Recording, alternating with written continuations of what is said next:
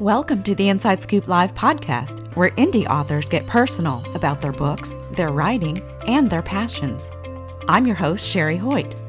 Join me for some lively conversations with debut indie authors and seasoned veterans alike. It's a great place to find your next amazing read or even get inspired. So sit back and enjoy the show and let me know what you think. Hi everyone, today I'm talking with Daniel McMillan, author of Badger and Turtle Face the Storm. The story follows a pair of friends who learn to work together under stress. Before we get started, here's the inside scoop on the author. Dan McMillan is a therapist and psychologist in Alberta, Canada, and the father of 2 young children. This story was originally created to help highlight a common hurtful pattern in couples' relationships. One day he told the story to his daughters and found they really enjoyed it as well. So a kid-friendly version was born in hopes of both entertaining children and sharing important information for parents to be aware of. You can learn more about Dan McMillan and his work at danmcmillanbooks.com and assuredpsychology.com. Well, hi Daniel. Welcome to Inside Scoop Live. Hi, thank you for having me, Sherry. Absolutely. I'm excited to learn more about your book. So I guess to get started, why don't you tell us a little bit about what the Badger and Turtle Face the Storm is about, and then maybe what kind of sparked the idea for you to write this story? Sure. The Badger and Turtle Face the Storm is about 2 friends that, under stress, kind of fall into 2 natural ways of being that end up hurting each other, and then they have to move back towards connection. They have to reconnect. And the reason I wrote this was it actually came, I'm a therapist, I'm a psychologist here in Alberta, Canada, and it came from my office. I have worked with hundreds of couples and I have noticed a particular pattern that shows up in their relationship. And I used to tell them this pattern clinically as a pursue withdrawal or a demand criticism withdrawal pattern, and they never remembered it. And one day I invented this story about a badger and a turtle. Yeah, and it stuck, and it sort of fit for all of them, and they started using it, the language, and it started to help them. So I wanted to write a book with the same story or a similar version to hopefully help parents, because parents of little kids are at high risk of marital breakdown and of relationship, lack of satisfaction in relationship and lack of well-being. And that can impact children's well-being. So I wanted to write a story that they would read to their kids that would help them. And so that's how it came about. Yeah. When I was reading it, I got the vibe that children will love it, but it might be more geared towards adults. Yeah, that was definitely, it was the message that mattered to me. Truthfully, it's my first time ever writing a book because I don't know how talented of a writer I am, but I am a talented therapist, and the metaphor matters. So I was hoping to make a difference through sharing that. Yeah. So how did you come up with the badger and the turtle? Why did you choose those particular animals to explore the human emotions? Sure. I grew up in the country, in the rural Alberta country, in the farm, and I would always see these badger holes and never actually see, and the dirt was skewed behind them. I never actually got to see them dig, but I always wish I had. I always wanted to when I was a kid. And so somebody may take offense to the use of badger. It was the best animal I could find. A turtle retreats and withdraws, which is one partner avoiding or shutting down. And another partner comes forward, but in a way that's a little bit rough, usually criticism or anger or demand. And so to me, that fit as a badger because I just always pictured a badger digging these holes pretty ferociously. Yeah. And so that's how the animals were chosen. And it kind of stuck from there. And I would have couples come in and he would say, I totally turtled this weekend. Or she would say, I was badgering him and I realized that. And so we could have a real conversation. And it allowed people to sort of take ownership for how they showed up without them feeling blamed or demonized. So I ran with it. Yeah, it works. It's interesting to see what resonates with people or, what creates a meaningful connection for them. And it seems like the badger and the turtle just really kind of clicked. Mm-hmm. Anyway. Yeah. So why did you choose the storm as it's kind of the central challenge in the book to represent the challenge anyway? I chose the storm as to represent life stress. And then rather than a particular incident, I wanted something that everyone experienced because everyone experiences stress, obviously in life, but also in their relationships. So I wanted something that was really generic that all people kind of encounter. And you can't really avoid all the storms in life. So the storms of a person's relationship can look like many things. It can look like the birth of a child or an ill parent or financial struggle or many, many things. But I wanted to keep it broad so that people could kind of apply their own understanding of what was stressful for them. Also, I live in the foothills of the mountains. And so we get these storms that come in and we can have hail, the size of golf balls or even baseballs once or twice a year. Oh, wow. And so the storms are no joke. If you get caught in the mountain, if you're hiking a storm, you're in real trouble. So to me, it also represented an actual threat rather than just an inconvenience. Yeah, yeah. And I love how you incorporated your Canadian landscape into the story too. So it just kind of personalized it. Yeah, because that's how I picture it. I pictured these two animals holding hands, walking, and it's a beautiful day and everything's going really well. We all know that feeling in a relationship. And then all of a sudden, this storm starts rolling in and your experience changes. It gets scary or dark. And you're all of a sudden this beautiful day with, bees and flowers and rabbits and the sun changes. And now life is hard all of a sudden and you need your partner there.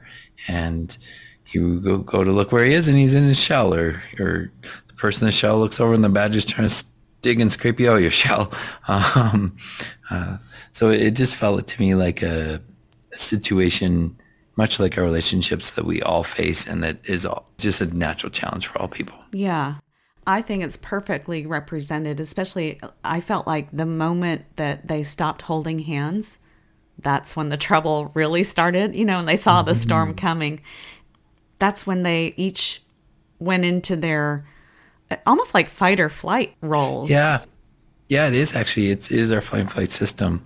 We either move towards or away from something that we're afraid of. And all people have both within or freeze. And so these are sort of the personification. Is that the right word for an animal though? Anyway, these are this personification of these parts that we all have inside of us. Part of us wants to close the gap when we feel under threat with another person, and we're not always very good at doing that in a way that works. And part of us wants to move away from threat and just avoid it and let the storm blow over, which creates distance. So I like you that you said that because all people have both parts. People tend to have a primary attachment strategy, so they tend to have a primary way, but depending on the relationship, they can switch. So I'm primarily a turtle. I've worked hard to be less so, but I remember once in a conflict with my partner who was very much a badger, she all of a sudden became a turtle out of the blue, and I started becoming a badger without even knowing it. I started saying, being critical and just letting things, I was saying things that would normally, and I thought, who is this guy? That's funny though. You saw that she was in turtle mode, so you kind of like changed into, I don't know, to help her, I guess, because every relationship needs these two fundamental ingredients, safety and connection. Yeah. And so the badger represents an attempt to reconnect, and the turtle represents an attempt for safety. And we need fundamentally both. Ideally, we can get them without going through these parts, but when we can't have two badgers because there won't be enough safety. There'll just be this fight for connection. And we can't have two turtles because there's no connection. So these two tend to find each other. And even when they don't, two turtles, there'll be one more badger-like turtle, and two badgers will be more turtle-like badger. Every ingredient under distress tends to, in every fight, fall into these two parts, creating this pattern. Yeah, I was going to ask you about what if you have two turtles or two badgers? So yeah, two turtles are a bit like ships in the night. They probably won't have blowout fights, but they'll probably have like one person that gets anxious or over plans, over talks, or some still avoidant way, but trying to come forward into the space. It's a forward. So it's a little badger-like. And if you have two badgers, those are really intense conflicts usually and don't tend to last the relationships. The turtle relationships can last, but often the connection dies over time. Yeah. I would say I'm a turtle up to a certain point, and then it's like then the badger comes out because I've had enough, maybe, or I don't know. Yeah. Yeah, Yeah. People have a primary pattern and a secondary pattern. It's yeah, called. So you're exactly right. Yeah. I'm actually a badger till a point and then I turtle. So yeah, often there's a flip flop effect, too, which is, I mean, this conversation is exactly why I wrote the book, is I want people to think about their patterns, their attachment strategies is the language, because we don't learn this growing up. I didn't learn this. And I think most people's theories about relationships are that you just pick the right person, and if you're nice and they're nice, it'll work out. But relationships are hard and there's conflict, and you have to be able to find each other in the stress or the storm. And that was why I wrote the book, because I wanted people to learn what seemed to be helping all these couples I was seeing, but also had helped me in my life, and to learn in a fun way that they could, teach their kids at the same time and hear it in non-defensively. So yeah, that's why it mattered to me enough to write the book on it. yeah. Kids pick up everything, so they're gonna see, mom and dad's actions, or whatever the family dynamic looks like, and that's what they'll know because that's what they learn. So yeah, like I think I said in the beginning, it's kind of like both for kids and adults, but it's also good for different areas in our life, like all of our relationships. Would that be right? Like your work relationships and your... Yeah, I think to some degree, yeah. It's primarily focused in my mind on attachment relationships. So particularly too with your attachment relationships, so your parent, child, maybe sibling, child to parent, and then spouse. Those are your attachment relationships. It's like a dance, and you can see it in most places once you start looking for it. If you have an extra harsh, critical boss, maybe you're more quiet and avoidant, but you're not like that in your past workplace. But yeah, in my mind, it is particularly true because it touches our defensive parts, which is what an attachment relationship does.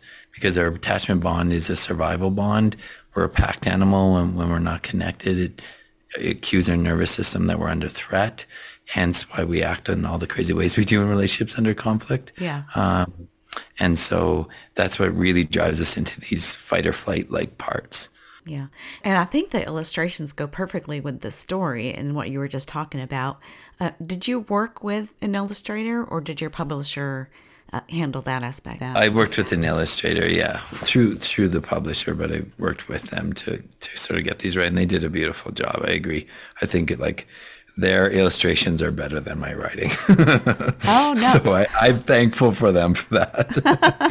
Well, with the children's book, both are important because the pictures kind of tell the story outside of the words. Like I could see the badger digging, and as a reader, I just wanted to yell out, turtle's scared, or vice versa, he's not clawing at you, he's trying to help you, so I thought that the words and the pictures went very well together, actually. So yeah. And I mean, just you saying that, like, how powerful would those almost exact words be in the next conflict? Like, instead of digging, to say I'm just really scared, I'm really alone, or the turtle, instead of withdrawing, just say, like, I feel nervous or scared that I'm not enough for you. Like, it's just so funny to me how that literally translates, but we don't use those words. We use all these other strategies in our lives. Yeah. Include myself. Well, we're all human, right?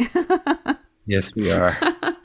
Oh, so you talked a little bit about your writing. How challenging was it to make sure the book was engaging for kids without sounding kind of like a lecture? It was challenging. I'm not a writer. Or this is my first attempt anyway.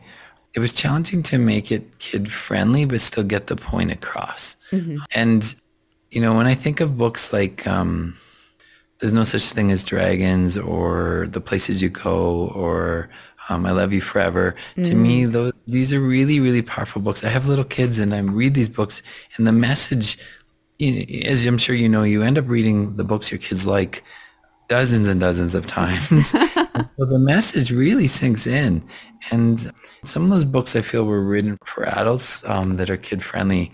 And that was sort of what I was hoping for, is sort of to find that divide or find that line. Yeah. But man, it was really hard to do that. I know how to tell this story in my office. I even have a YouTube video telling the story that did well. But how to tell this in a way for children, and then how to give it an ending. Because when I'm telling couples it's just to outline their pattern. It's not to give it a happy ending. Right. That was a challenge for me. Yes, it took a lot of revisions. Yeah. Well, I thought it was really engaging and a great learning story as well. But, for kids, when is the right time to start having those conversations about, emotional regulation and interpersonal skills? I mean, when we can understand something, we have more control over influencing it. So it's important that we help give kids the language of emotions, particularly core emotions. So help them identify sadness, shame, anger, fear, joy, surprise, without negative repercussion for doing so. So helping give them that language, just like helping them give language over their body parts is a protective factor, helping give them language over their emotional parts is a protective factor as well. So I think as early as when you're talking to them, even when they're young, like, oh, I see you're sad, rather than, oh, like, who's got a boo-boo, or it's fine. Like, it starts early, and helping them. Then the interpersonal stuff, I mean, that's an ongoing challenge as they interact with human beings. So luckily we get lots of practice for that. Yeah. My 6 and 8-year-old daughters come home with lots of school, playground hurt feelings that we get to work through every day. I'll bet. Yeah. I hear my son and daughter-in-law talking to my granddaughter, who's 3, and they talk to her often in like just plain conversational tones, like you said, not, oh, it's a boo-boo, you'll be okay, but more interactive, conversational, almost adult-like sometimes, I think. But I guess it just depends on the child's age and level of understanding. I'm going to try not to go a rabbit hole here, but this is where I think we pass down to our children many, many things, only a portion of which are overt. So we pass down a lot of unconscious things. Any emotion that we're not comfortable with, or actually we're not fully comfortable with any of them, but any of the emotions we're particularly not comfortable with, our children sense that and develop strategies around it. If my girls can't show me anger appropriately, but can't show me anger, they now have to figure out what to do with their anger and how to learn to be with anger by themselves. If they can't show sadness, they got to learn to deal with that by themselves. And then, 4 years later, 3 years later, they come to a therapist's office, surprised when something made them really sad and they didn't know what to do with it. So they drank it away or got depressed or turned into anger. Yeah. So I think it's like humbling for me to think that every human being can't be fully comfortable with any of the spectrum of the hardcore emotions. And in some way, my kids are going to sense that line. And the challenge for me is to learn how to sit with them, to be with them, to coach them in those emotions as best I can, up into past that line as best I can, whatever work it takes me to get past that. I need to help them so that, because children can only co-regulate. They can't cope with the hardships of life by themselves. They're not born able to do that. They have to learn that. They learn that for us. So a question to your listeners is, like, which emotions are hard for you? What did you learn about those emotions? Not what was told to you, but what did you learn through experience when you showed up with those feelings? And then how do you defend them instead? If being sad growing up, instead I kept that all to myself. Now when I'm sad, it's very hard to be vulnerable and tell someone that. Yeah. It seems like the upcoming generations are more in tune with that, or at least they seem to be. I know the difference is being that in my generation, we were told something and that's just how it was. So, yeah, I learned English not because someone chose to teach me English. It was spoken in the home. The temperature, the emotional language spoke in the home. I also sucked in and learned that as well. I hope the next generation, the younger generation, seem to be more open, talking about mental health and talking about their feelings. So I hope there's more openness to that. But all human beings, have to protect their feelings in some way because we've all been hurt.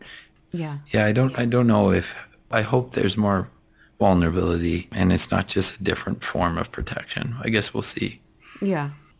Now, when was your book published? It first came out 2 weeks ago, not long ago. Oh, wow. Okay. So it's brand new. Okay. So have Yeah. you gotten any feedback on it yet? We got a couple reviews, I think, through the publisher kind of reaches out to people and does that. So we got a little bit of feedback that way. And then friends and family, obviously, but that's it. It's brand new. And in fact, because there was some issues with the font on one page, it sort of had to get revised. So it's doing that now. It should be done by the end of the week, just the font on the production. But yeah, no, this is all very brand new. Oh, okay. Wow. I was going to ask you if you had received any kind of feedback across different age groups, but that will come, I guess, with time. Yeah, I had one 9-year-old that liked it. That was part of, and my daughters like it, but their favorite part is the dedication is to them. So I think they're biased. Yeah, I saw that dedication. Now the dedication is to your turkey and bear, and that's why I asked about the badger and the turtle. I thought, Yeah. So I since they've been born, I've been calling my oldest Lily Turkey. I don't know why, it just happened. And my youngest Hannah Bear. And to the point that now when I call them their real names, they'll get upset that I didn't call them Turkey or Bear. Like I kind of only use their real names when they're in trouble, I guess. So. Oh, that's funny. Yeah. Turkey and Bear like the book. That's my endorsement.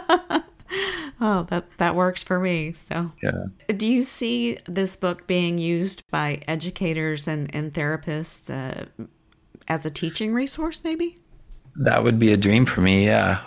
I'm have my job and I run my clinic, and I don't anticipate this book becoming what supports me. But if this book could make a difference, if it could teach people and change or help families at a hard time, is my dream. So if that was through therapists and teachers or just a person picking up, reading it, when someone has a birth of a child or someone's birthday, like giving this to the parents, well, you give it to the child, but you're secretly the parents, that's my dream, would be that people hear this metaphor. And then the last page, it summarizes what the metaphor actually means, to be extra clear.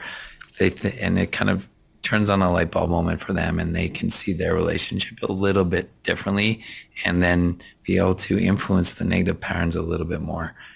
I mean, that to me would be a success. That would be awesome. Yeah. I really enjoyed the story, and the storm was intense for me. So. Oh, interesting. Huh. Yeah. I don't know. It felt Scary? Yeah, intense was the right word, because maybe I just went into my turtle mode, and I was relating with the turtle and but also seeing the badger. So it's kind of like I was looking at it. I don't know, out of body kind of thing. Okay, Interesting. Yeah. That's great to hear. Not that you're out of body, but just that it had Right. an experience for you. That's what I'm hoping for people, not just that they can experience and identify with some part of it. That's truly, I think that's the power of the metaphor, because the couples in my office for years have been telling this metaphor, and really it made a difference. And then it seemed like it was liked on YouTube. It made a difference there to some degree, not like 1 million hits or something, but like, and so it was really just trying to share this way of understanding something that's been known for 34 years in research, but just in this way that was more approachable, so people could grab onto it. That's great to hear. Yeah. Do you have plans for a sequel or a series that explores other emotional aspects of relationships? Or? I'm sure you and your had made people on here that I feel like I have a book inside me from my clinical work, but I don't, when and if I write that, I'm not sure. But I end up telling a lot of metaphors I think it's just how I think about things. I end up telling a lot of metaphors. So I have other metaphors that I think would be helpful in helping teach people to learn key elements of themselves in a non-scary way. So I may go that route too. I'm not sure. I think there's something in the future. Just I haven't figured that out. There's something brewing. Yeah. Yes. Oh. So if readers could take away one lesson from your book, what would you hope that is?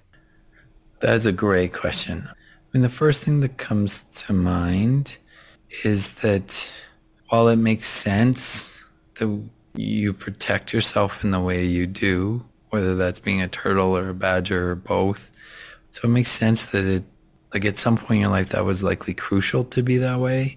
So it makes sense that you're still that way.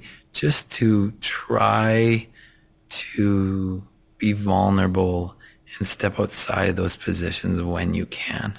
It doesn't guarantee it'll go perfectly, but it's your best chance of success, your best chance of making a change in your pattern. So just to try to be vulnerable in the way you can, if you can. Mm-hmm. It's scary. Yeah. Yes, it wouldn't be called vulnerability if it wasn't. Right. Yeah. Yeah, but it's terrifying. It's terrifying. It's hard. When I'm fighting my partner, I want a turtle so bad. And sometimes all I can do is to own that and say, I really want to shut down right now. But by me saying that, it's actually doing the opposite. And at first I'd scare the crap out of her, but now she can hear that and say, thank you. Like that actually makes me feel a little more reassured that you're not going to. Mm-hmm. Yeah. Well, and then she understands where you're coming from, so she won't misinterpret your actions. Exactly.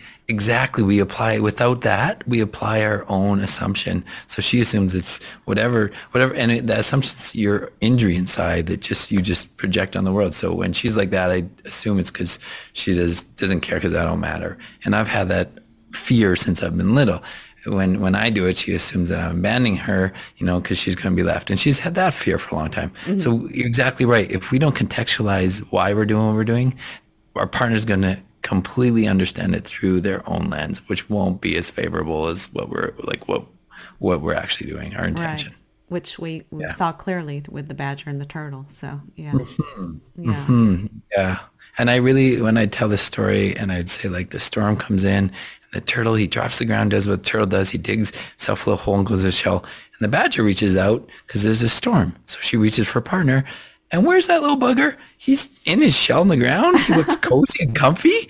And all the badgers in my office would just nod their head like, yeah, he's just down there in his man cave watching TV. He doesn't care. And all the turtles. And then I'd say, but he's actually just really scared and trying to let the storm blow over. And he doesn't know what else to do. And he doesn't want to make it worse. And then all the turtles in my office would have these big head nods. I'm not a bad guy. I just don't know what to do. And I thought that was the right thing to do to not make it worse. Yeah. Yeah. So for me as a turtle, it was a big realization to realize that turtling hurt people. I thought just badgers hurt people, but when I figured that out, I became accountable to my turtling. Yeah. Yeah, you don't think turtles hurt because they're not aggressive. So. Exactly. Yeah. There's no tooth and claw, but there's distance. Yeah. Right. Mm-hmm. So.